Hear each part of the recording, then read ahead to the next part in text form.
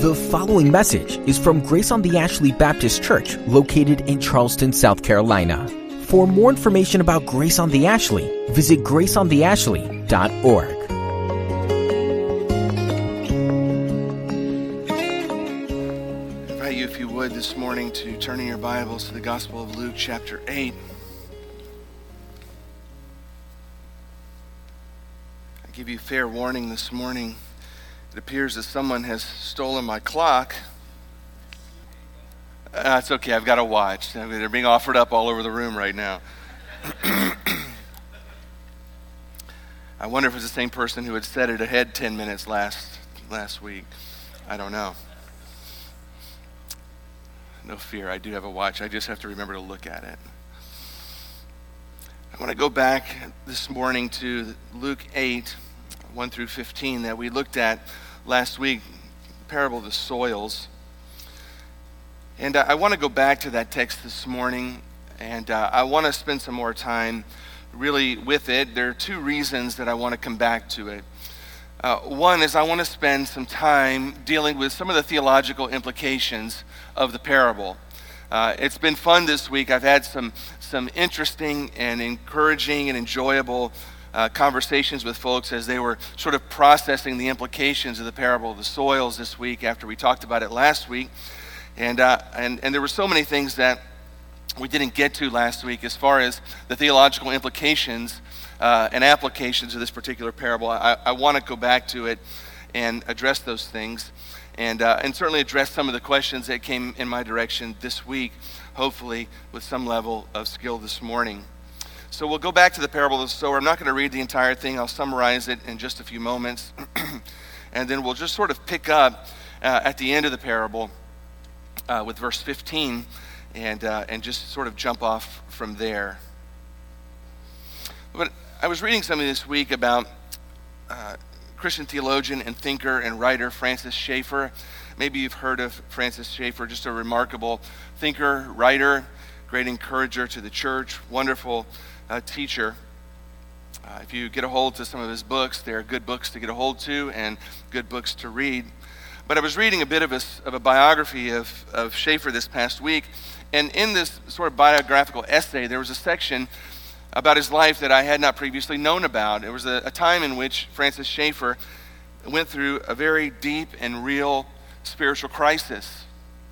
A season in which he went back and questioned his own faith, whether or not he was even a Christian. And the biographer wrote about it this way, and it's a bit of a lengthy quote, but I want to read it to you just because it leads us somewhere this morning. The author writes, going back many years to Schaeffer's time in college and later in seminary, Francis and his wife Edith were bothered by the lack of love shown between Christians, especially where there was any disagreement. At that time, Francis and Edith had wrestled with the question, how could people stand for God's holiness and the purity of doctrine in the church and in one's personal life, and yet not have it turn out to be harsh and ugly? By 1951, Schaeffer felt he had seen so much that was harsh and ugly within the church that he was not sure he could, in honesty, be a Christian any longer. He saw so much that was negative, so much that defined itself primarily in terms of what it was against.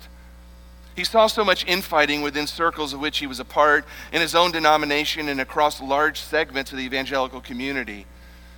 He saw men struggling for power and using unscrupulous methods to gain or maintain control and positions of influence. He saw church courts which were so governed by secret meetings and prior agreements and so manipulated in underhanded ways by men who were so absolutely confident that they were right and were serving the Lord better than anyone else. That presbytery and that synod gatherings seemed sometimes more like the worst of political shady dealings and movements to wrest control by any means at hand. He began to despair of whether Christianity could indeed even be true. In reflecting on his embattled mentality and the political intrigues that came with it, Schaeffer began to wonder what he and the other separatists, those that thought they were consumed with zeal for God's word and God's honor, were truly for. and what affirmations there were to set alongside all the negations. Where was the passion for evangelism that fills the pages of the New Testament? Where was the devotional literature expressing love for the Lord? Where were the hymns that would demonstrate that the imagination and the heart were being touched by God's truth along with the mind? Where were the supernaturally transformed lives of people who were being changed by the grace of God and the power of the Spirit? Where was love for fellow believers and for one's unbelieving neighbors that would show to the world that the Father sent the Son for our salvation? Schaeffer was not only dissatisfied within the circles in which he was a part, he said, quote, "Edith, I feel really torn to pieces by the lack of reality, the lack of seeing the results of the Bible talks about, which should be seen in the Lord's people." He goes on to say, "I'm not only talking about people I'm working with, but I'm not satisfied with myself. It seems that the only honest thing to do is to rethink, re-examine the whole matter of Christianity. Is it true? I need to go back to my agnosticism and start at the beginning." Well, we know where that start at the beginning led for Schaeffer. He became a remarkable influencer for the gospel for the remainder of his ministry. That rethinking and that restart led him right back to where he had begun, with the gospel of Jesus Christ. And it transformed his heart and his life. The reason that that's so stuck in my mind is because Schaeffer's journey stands in stark contrast to the journey of two men that I introduced to you last week, Bill Bradley and Joshua Harris. Both men who, like Schaeffer, reevaluated their life and reevaluated their faith and sort of deconstructed back to the very beginnings and foundations of what they believed. But the result in their lives was drastically different. The two men we talked about last week, at the end of that process, walked away from Christ. Francis Schaeffer and his deconstruction and his doubts led him right back to the Lord Jesus Christ with more confidence than ever. What's the difference between Bill Bradley, Joshua Harris, and Francis Schaeffer? The parable of the soils, I believe, answers the question. Francis Schaeffer possessed a heart that was described by Luke here, by Jesus, recorded by Luke, as good soil, whereas the other men were either the rocky or the thorny soil. The parable of the sower is a story that Jesus told. He told a crowd of people who had gathered. These people had been following him for some time, and the crowds had grown tremendously, and they were crushing in on him. People had come from all over the place to see him do miracles, to hear him teach novel teachings, to hear the new, the faddish, the cool. Everybody's talking about it. We all need to go see it. Jesus, understanding that so many of them had come with wrong motives and impure hearts, that he chooses on this particular day to teach a different way. And his teaching consisted of him pushing out in a boat, and while all the people are gathered on the shore and saying, "Listen up, folks, I've got a message to deliver. Here's a story I want to tell you." There was a sower who went out into a field, and he was sowing his seed, and his seed fell, some of it on the pathway, the road, and some of it fell in thorny soil, and some of it fell in rocky soil, and then some of it fell on good soil. The stuff that fell on the road, the birds picked it up, and it didn't take root, it was gone. It was bird food. Some fell in the rocky soil, and at first it took root and began to grow, and it looked like it was going to go somewhere. But before long, the heat comes out and withers it away because its roots aren't deep enough to get to the water and sustain life. And then some of it fell in the rocky soil, and initially it took root, and it looked like it was going to be great and be the real thing. But very quickly the weeds grew up around it and choked out its life, and it died. And then some of it fell on good soil, and it went into the soil, and it took root, and it began to grow up, and it bore fruit,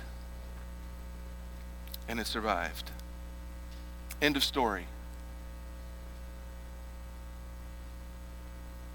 And most of the people were standing around going, "What in the world is he talking about?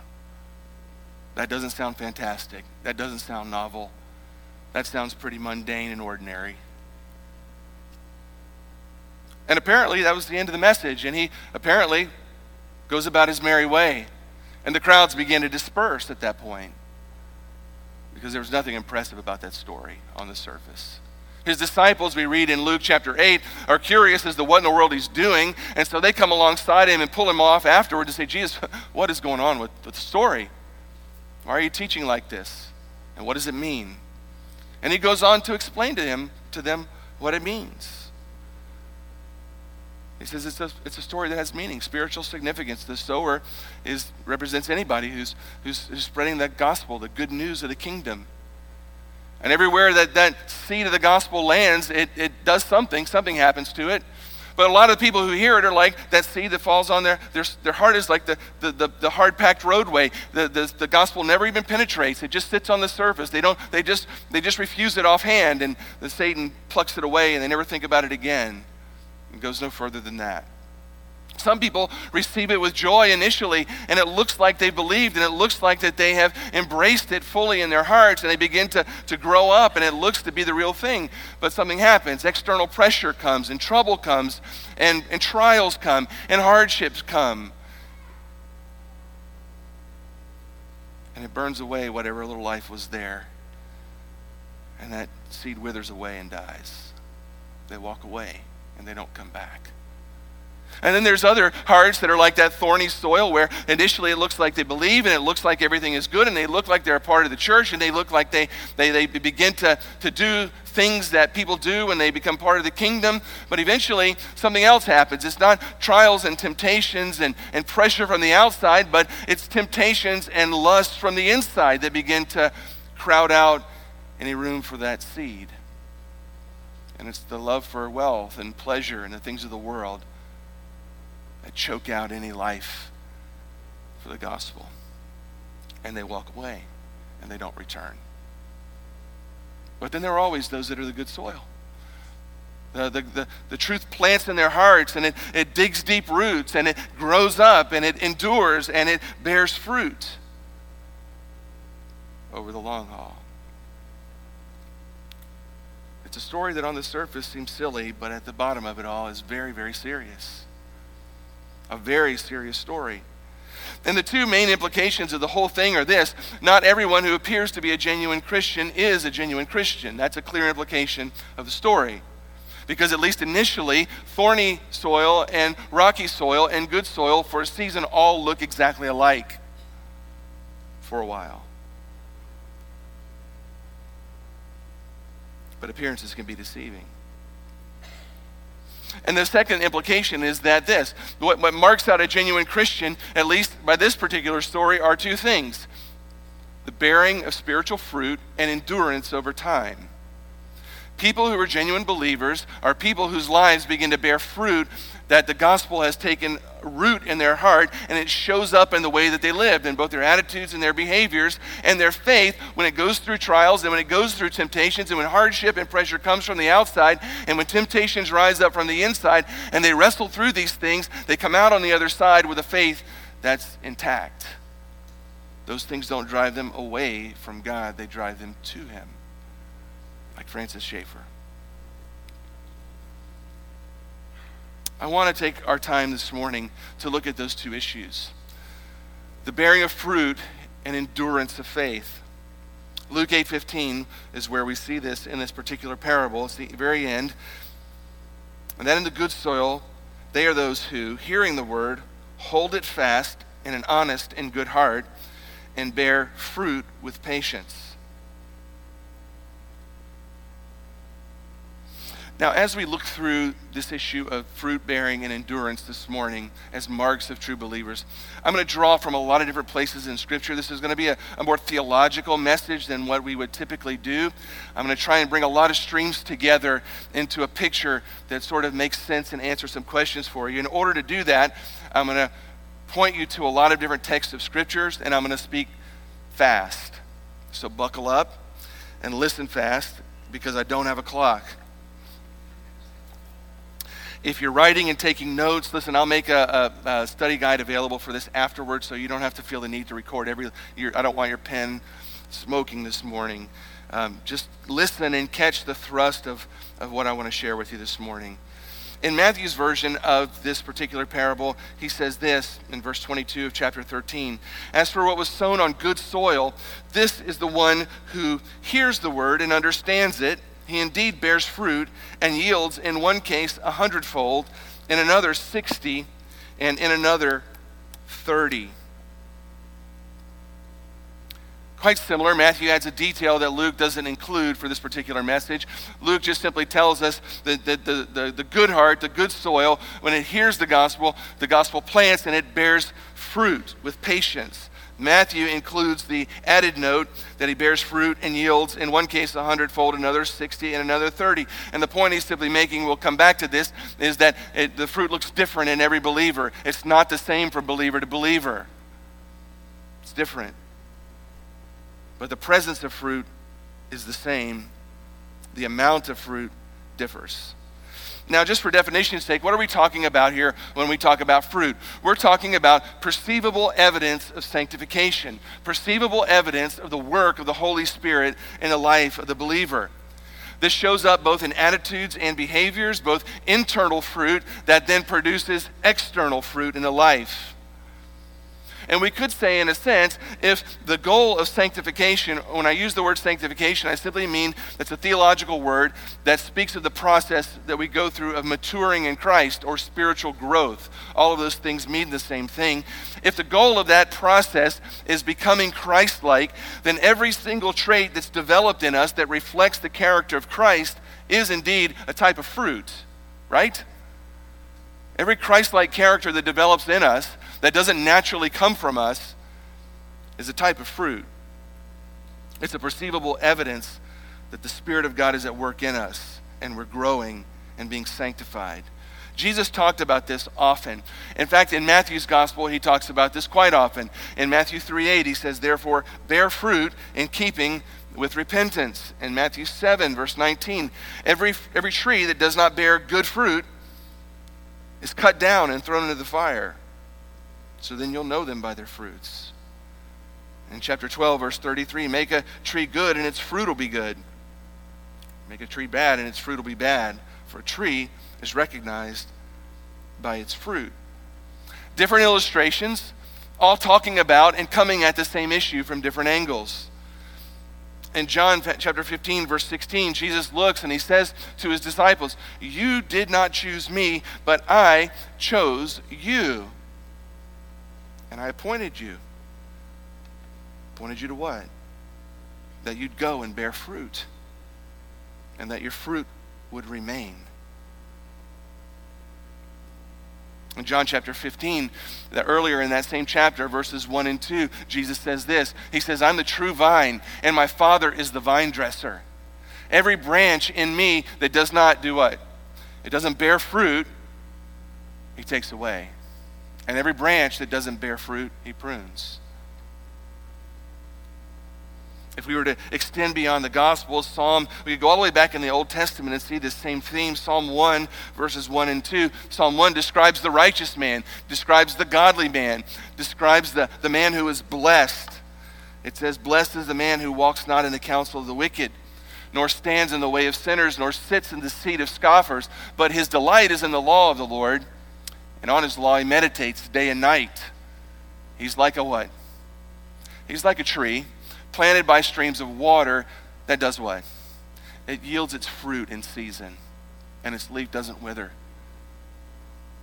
It's the same illustration from the psalmist. Paul writes in Romans chapter 7, verse 4, likewise, my brothers, you also have died to the law through the body of Christ, so that you may belong to another, to him who's been raised from the dead, in order that we might bear fruit for God. The goal of salvation, in a sense, Paul is arguing, is that we might bear fruit for God. In Colossians, he writes in chapter 3, verse 10, so as to walk in a manner worthy of the Lord, fully pleasing to him, bearing fruit in every good work.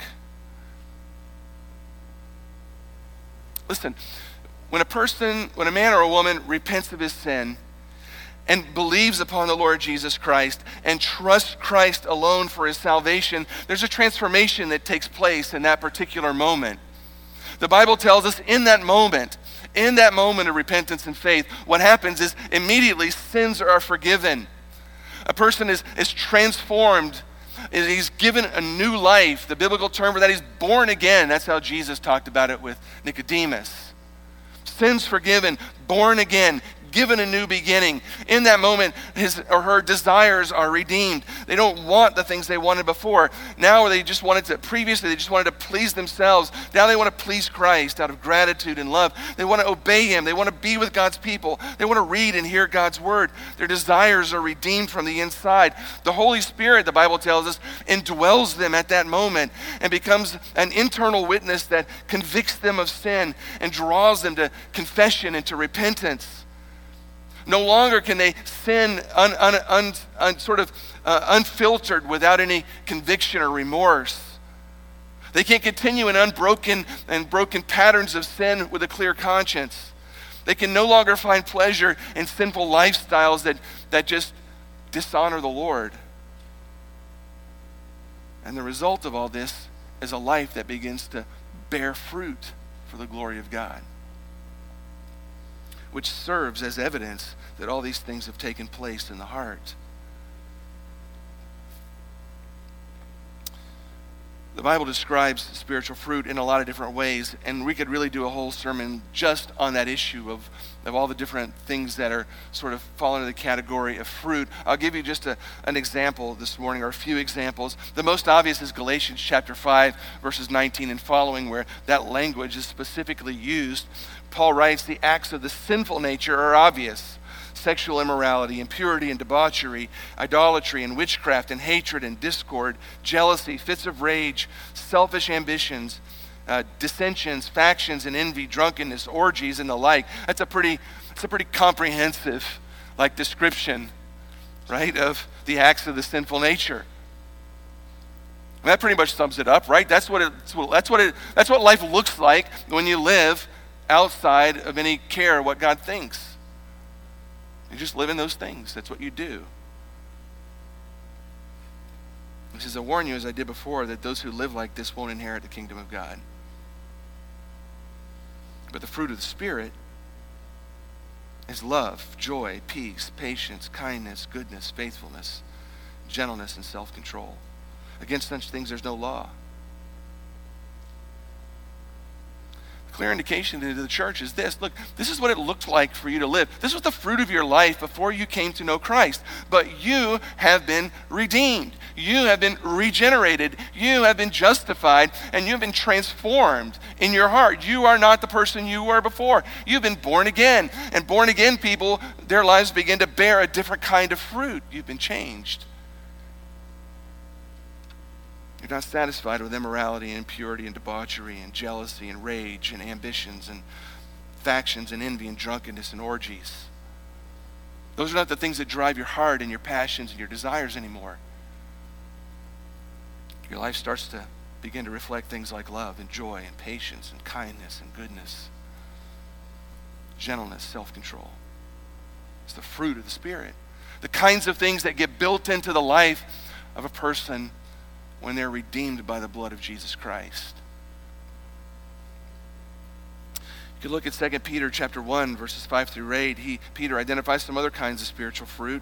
He says, for this very reason, make every effort to supplement your faith with virtue, and virtue with knowledge, and knowledge with self-control, and self-control with steadfastness, and steadfastness with godliness, and godliness with brotherly affection, and brotherly affection with love. For if these qualities are yours and are increasing, they keep you from being ineffective or unfruitful. Down in verse 10, I think it is, he says this, therefore, brothers, be all the more diligent to confirm your calling and election. For if you practice these qualities, you'll never fall away.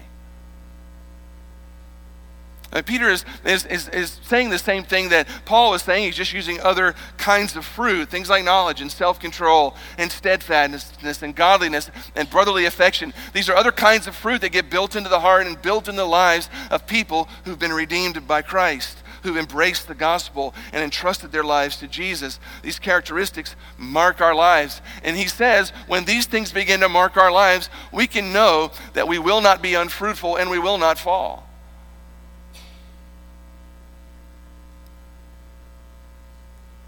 What other kind of fruit does the Bible identify as marking the lives of true Christians? Well, love for Christ is one. R.C. Sproul writes in his book on assurance of faith, he says, when people come to him and they tell him they're struggling with assurance of their faith, he asks them 3 questions. The first question is, do you love Jesus perfectly? How do you think most people answer that question? No, I do not love Jesus perfectly. Because if I love Jesus perfectly, I would obey Jesus perfectly. And I don't obey Jesus perfectly. So his second question he asked is this: do you love Jesus as much as you ought to? What do you think the answer is normally to that question? How would you answer that question? No, I don't. So the third question he asked is this: do you love Jesus at all? And he says, depending on how a person answers that question, he gets a good sense of whether or not they belong to Christ. Here's specifically what he says, quote, so if a person can answer yes when I ask whether he has an affection for Christ, even though he may not love Jesus as much as he ought to, or perfectly, that assures me the Spirit has done this transforming work in his soul. This is so because we do not have the power in our flesh to conjure up any true affection for Jesus Christ. So it's that fruit of love for Christ. And if we wanted to find a biblical anchor for his sentiments here, we could look to the Gospels and we could look at Jesus' restoration of Peter after his terrible failure and rejection of the Lord. You remember when Jesus encounters Peter and he says to Peter simply 3 questions. Peter, do you love me? And he asks, it's very similar to the way Sproul does. And the way he says it, do you love me? Like super duper love me. And Peter's, it is failure and shame and disgrace. The answer is obviously no. And at the end of it, Peter's basically saying, yes, I love you, but my love isn't perfect. And Jesus says, that's good enough. Go feed my sheep.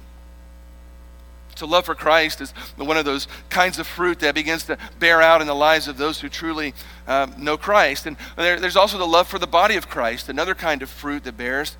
1 John chapter 4, beginning in verse 7, beloved, let us love one another, for love is from God, and whoever loves has been born of God and knows God, and anyone who does not love, what?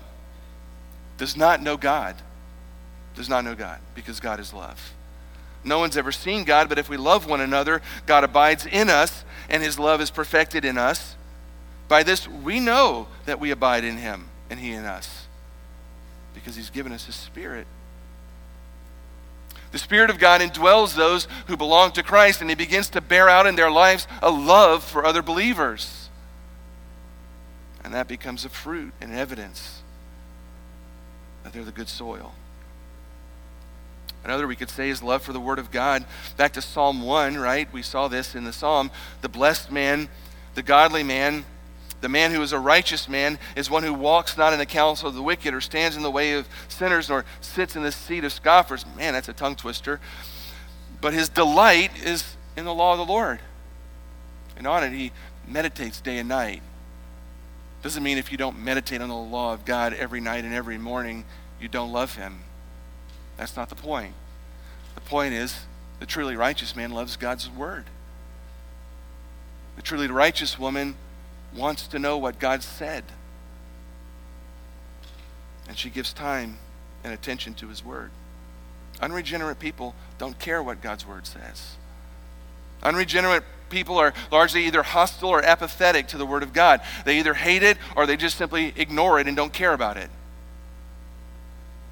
But when people are born again and their heart is the good soil, God births within them a love for the Bible, a desire to hear what God has to say, a desire to understand it, and a desire to follow it. And where that's present, it's evidence, it's fruit of good soil. We could identify more types of fruit. We could talk about a desire to worship Jesus. We could talk about a desire to evangelize the lost, and we could go on and on and on. But for the sake of time, we'll stop with these that we've just mentioned, and you can dig on your own for further. But in any case, none of us display any of these fruits perfectly and consistently. And that really, in fact, is not even the issue. The issue is there the presence of these things in increasing measure in our life over time? Very important note as we think about the implications of this parable, that this transformation, this fruit bearing of the life that's the good soil, it happens over time, not in an instant. We don't instantly become Christ-like. We don't instantly shed all of our sinful habits. We don't instantly lose all of those things in Galatians 5:19, those habits of the sinful nature. We don't instantly display all of the fruit of the Spirit. What begins to happen is the process takes place over time, where those previous list begins to fade away and the latter list becomes more and more to bear in our life over time.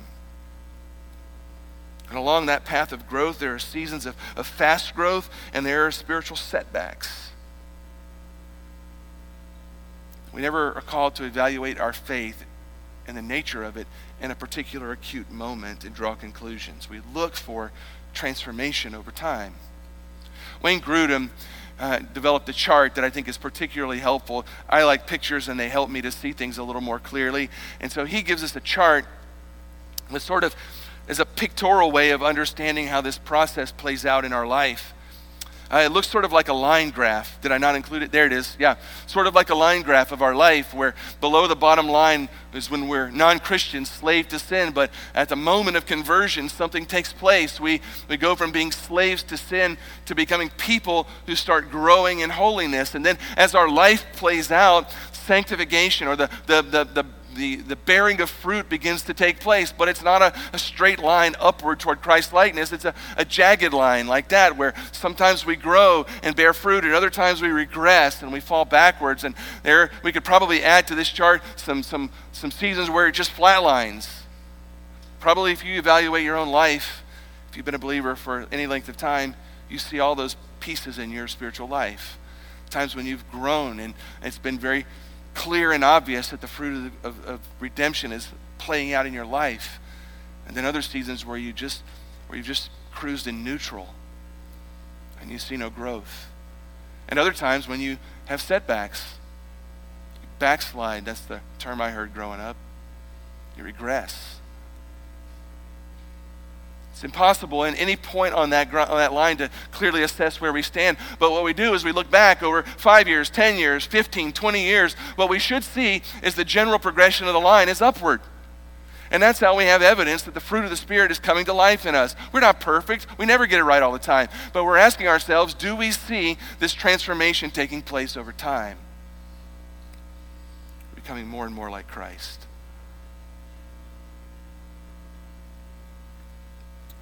Another implication is this: the transformation happens to different degrees in different people. Nobody's chart line looks the same as somebody else's. Matthew and Luke, I mentioned earlier, include this. They talk about some bearing fruit 100-fold, some 60-fold, some 30-fold. The point is, some true Christians are not as fruitful as other Christians, but every true Christian bears some fruit to some degree.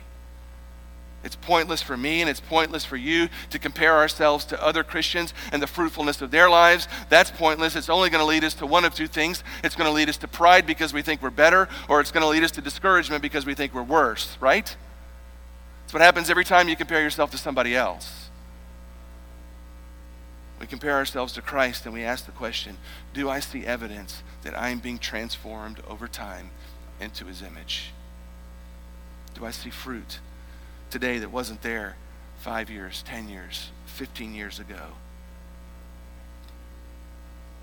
The bottom line is a Christian life that doesn't bear fruit is not Christian. James says in James chapter 2, verse 17, in very dramatic fashion, he says this: faith by itself, if it doesn't have works, is dead, and it can't save.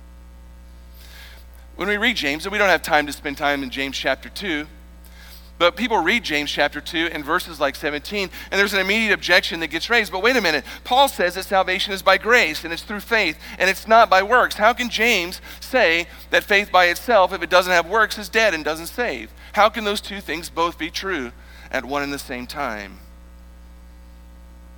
I'm glad you asked that question, because there is an answer for it. Paul and James are talking about two different things. Paul is speaking about justification. James is speaking about sanctification. And if you don't know those theological words, I've got a handy-dandy chart that shows you the difference between justification and sanctification. I think I have a handy-dandy chart that'll show you. Yeah, there it is. When we're talking about justification, we're talking about what happens at the moment that a person repents and turns to Christ and is converted. In that moment, justification happens. That is to say, they're justified. It is a term that has connotations of legal standing. In that moment, they are declared by God no longer guilty for their sin, because their sin has been paid for by Christ. It happens once and for all in that moment. It's entirely God's work. It is perfect in that moment. And it's the same for every Christian. But something else happens in that moment. Sanctification begins. That's what we've been talking about in the parable of the soil. This sort of internal condition, this change of our internal self that happens over time and is continuous throughout our life. It's not entirely the work of God. We, in fact, cooperate with it. And it's never perfected in this life. And it is indeed greater in some than in others. Paul is talking about salvation when it happens in the moment. James is talking about the outflow of salvation over time. A good illustration, and I don't remember who told me this, but it's always stuck with me because I remember pictures better than I do words. They told me this: if there's two ways that you can know if somebody who has a house with a fireplace, if they're burning a fire in the fireplace. There's two ways you can know. You can be inside their house when they strike the match and light the fire, and you can watch them light the fire in the fireplace, and you can say, there's a fire in the fireplace. Or, subsequent to that, you can drive by in your car outside and you can look at the chimney and you can identify that there's smoke flowing out of the chimney, and you can say with a high degree of certainty that there's a fire in that fireplace, because every fire brings smoke. Paul, if you will, is the one who walks in the house and looks in the fireplace and watches the match strike and says, there's a fire. I saw it begin. James is the guy riding by in his car saying, I don't have to see that. All I have to do is look for smoke in the life, and if there's no smoke, there's no fire. They're talking about two different things, or two different angles of the same thing. And therefore we can say, and putting these passages together, that the two things are true. There is no person, or we could just say it this way: genuine Christians are not saved by their good works, but they are saved for good works. It's been often said that way. Our works do not contribute in any sense to our justification, but they do contribute to our sanctification. Despite what those in the modern hyper-grace movements teach, sanctification is indeed a process in which both God and men have a responsibility and a part. There's a sense in which sanctification is God's responsibility. We see that in passages like 1 Thessalonians chapter 5, verse 23, where Paul writes, now may the God of peace himself sanctify you completely. May God sanctify you completely. If we read on in that passage, we'd see in particular that it's the Holy Spirit that produces that sanctification. In 2 Thessalonians chapter 2, verse 13, Paul writes, God chose you as the first fruits to be saved through what? Sanctification by whom? By the Spirit. By the Spirit. In Galatians 5, that we've already looked at twice, the idea is it's fruit of whom? It's fruit of the Spirit. The idea is that the Spirit plays a role in bringing forth that fruit. 1 Peter 1:2, Paul speaks of sanctification of the Spirit. The Holy Spirit is described as the Spirit of truth and the Spirit of holiness. And he is the one that leads us into truth, and he produces in us holiness. Yet, at the same time that that's going on, we're not passive in that process. The Bible also says that you and I have a responsibility when it comes to our sanctification and our growth. We have a role, and it's real. It's not imaginary. Hebrews 12:14, we have a clear instruction where the writer of Hebrews tells us, strive for peace with everyone and for the holiness without which no one will see the Lord. Strive for holiness. Who's to do that? Who's to strive for holiness? There's nobody else except the audience to whom they're speaking. That's you and that's me. Nobody strives for us. In 2 Peter chapter 1, verses 5 and 6, Peter writes, "For this very reason, make every effort to supplement your faith with virtue and with knowledge and self-control," that we saw. Nobody makes every effort for us. We're responsible to make every effort to add these things in our life. 1 John 3:3, "And everyone who thus hopes in him purifies himself as he is pure." And then we have passages like Colossians 3:5, where we're told very clearly, "Put to death, therefore, what is earthly in you. Sexual immorality, impurity, passion, evil desire, covetousness," which is idolatry. Put those things to death.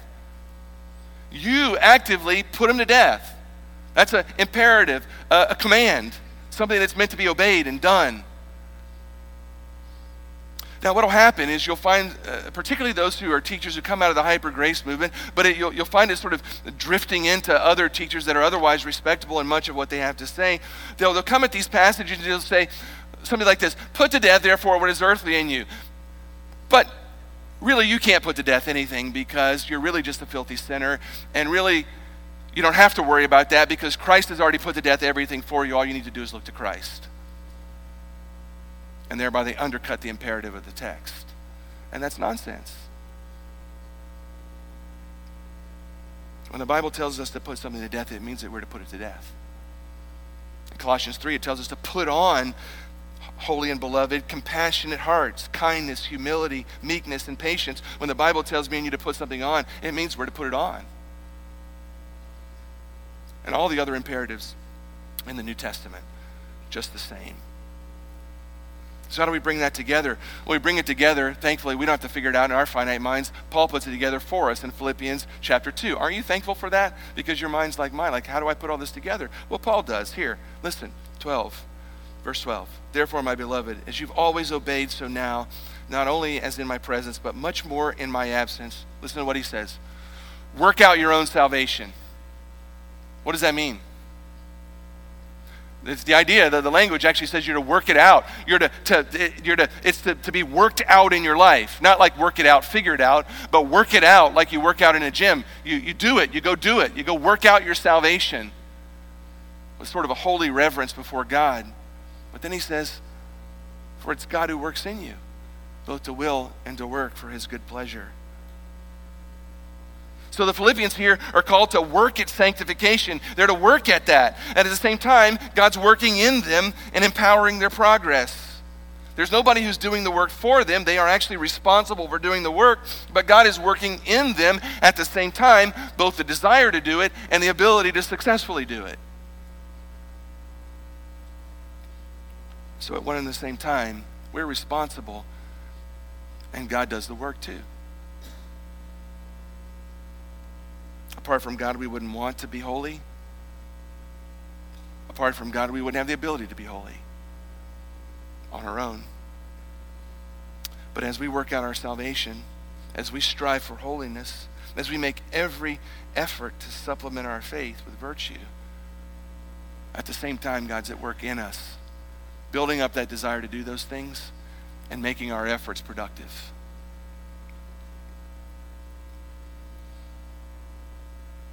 Endurance is quite similar to that.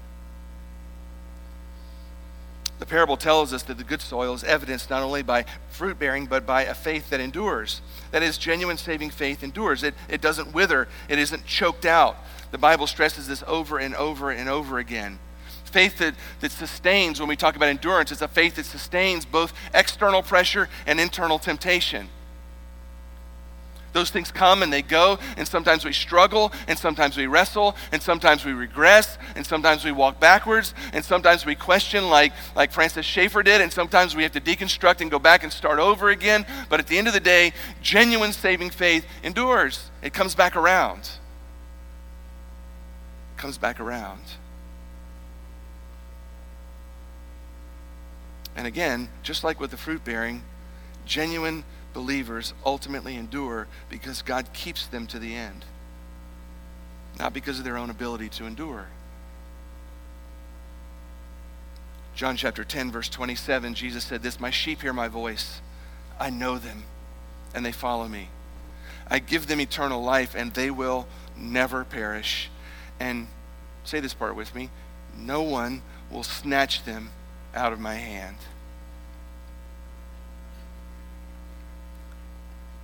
Just let that land on you for a moment. My sheep hear my voice. I know them. They follow me. I give them eternal life. They will never perish, and nobody will snatch them out of my hand. That language is direct and concrete and clear.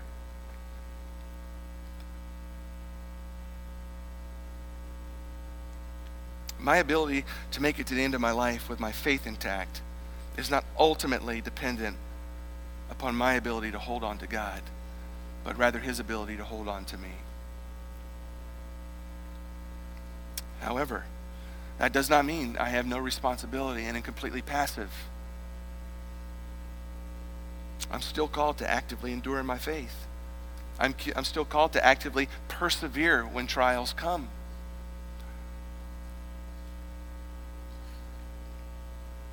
I have to continue in the faith. Nobody continues for me. When trouble comes and when persecution and trials come from the outside, or when temptation comes from the inside, it's me. I have to refuse to give up, to refuse to walk away, refuse to abandon ship. And just as with sanctification and fruit bearing, God's the one who's ultimately driving the train. However, I'm not passive.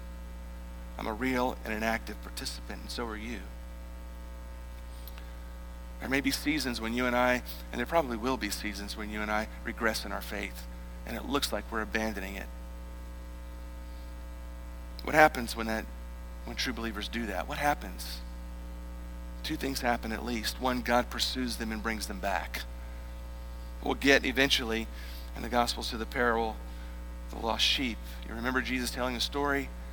The shepherd has 100 sheep and one of them goes astray. What does the shepherd do?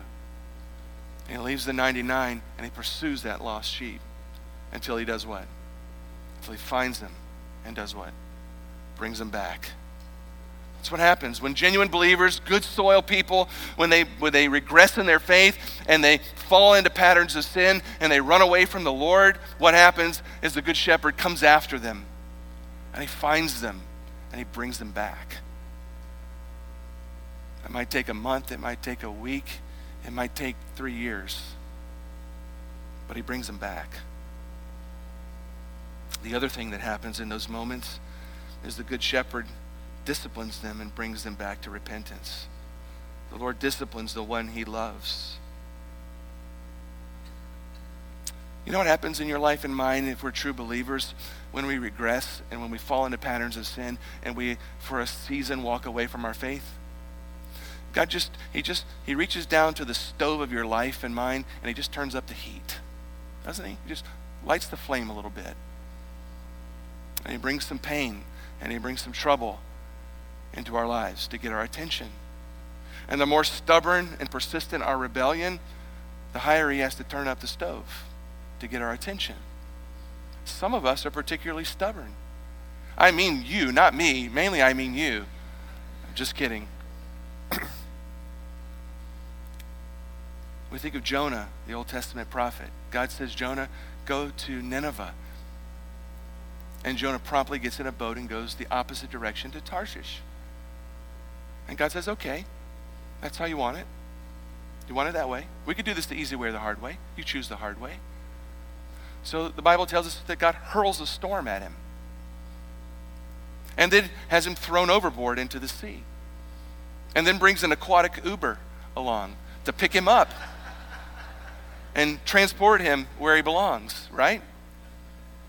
The whole thing is a very unpleasant experience for the man. But God gets the man's attention and he gets him where he's supposed to be. Same with the prodigal son. The same with you and the same with me. We belong to Christ. We're the good soil. You cannot finally fall away from him. He will pursue you. And he will do what it takes to bring you back. And when he brings you back, you know, I'm his sheep. He came and got me. and I'm in the pen where I belong. Well, our time is up. You say it was up 10 minutes ago, but I say it's up now. It was sort of a blast and a jet tour of some theological issues. I hope that you were able to catch sort of the thrust of it. I mean, there's nothing more important than knowing whether or not we belong to the Lord Jesus. There's nothing more important in life than that. There's nothing more important than to know whether I belong to Christ and I am his and he is mine. To whether I've trusted my life to him. And this parable tells us that there's at least two ways that we can know. By looking at our faith and asking the question, over time, does my faith show evidence that it endures through trouble? Does my faith over time show evidence of the work of the Holy Spirit, growing in Christ-likeness? If right this moment you can look at your faith and look back over history and see that progression, you can have confidence that you belong to Christ. You can have an assurance that you're his and he's yours, and that eternal life is your reward. The warning is for those who look at their lives and see none of that. And say, no, I'm pretty much just like I was 10 years ago when I started going to church. I'm just better at pretending on the outside. Or no, actually, when things get hard and when there's pressure, I just throw it all in the trash and walk away. And go back to what I did before. The warning is for you if that's you this morning. And if that is you, don't fool yourself into believing a lie. Repent right now and turn to the Lord Jesus Christ and be saved and be born again. Give him your heart, your soul, your life. Let's pray. Lord Jesus, you are amazing. Your word is amazing. It challenges us. It encourages us. It helps us. It clarifies things for us. It cuts through the lies that we tell ourselves, the ways that we deceive ourselves into believing things that are not so. It cuts through our excuses, and it shines a light on the reality of who we are. And Lord, for those who've gathered in this place this morning, I hope that what they've seen this morning is a clear way to look at their faith, and as they look at it, what they see is evidence of good soil. And that they walk away this morning being encouraged because they see your work in their lives. It isn't perfect, but it's there. May not be like somebody else's, but it's there. In fact, they're here this morning. That's a sign of an enduring faith. They could be 1,000 places this morning, doing 1,000 other things that most of their friends and neighbors are doing right now. But they're here. That says something. I pray that you'd encourage us and strengthen our faith. Help us to see that we're good soil and have confidence that we belong to you and that eternal life is our reward. Grant us internally by your Spirit that assurance. Those who genuinely know you. Or for that man or the woman this morning that doesn't see evidence of fruit in their life over time. That doesn't see a faith that endures through hard times. Draw them, Lord Jesus, to yourself this morning. May they run to you, confess their sin, place their full trust in you to save them. Not because of their good works, but because of your shed blood on the cross. That you might make them in these moments born again. We pray these things in your holy name, Lord Jesus. Amen.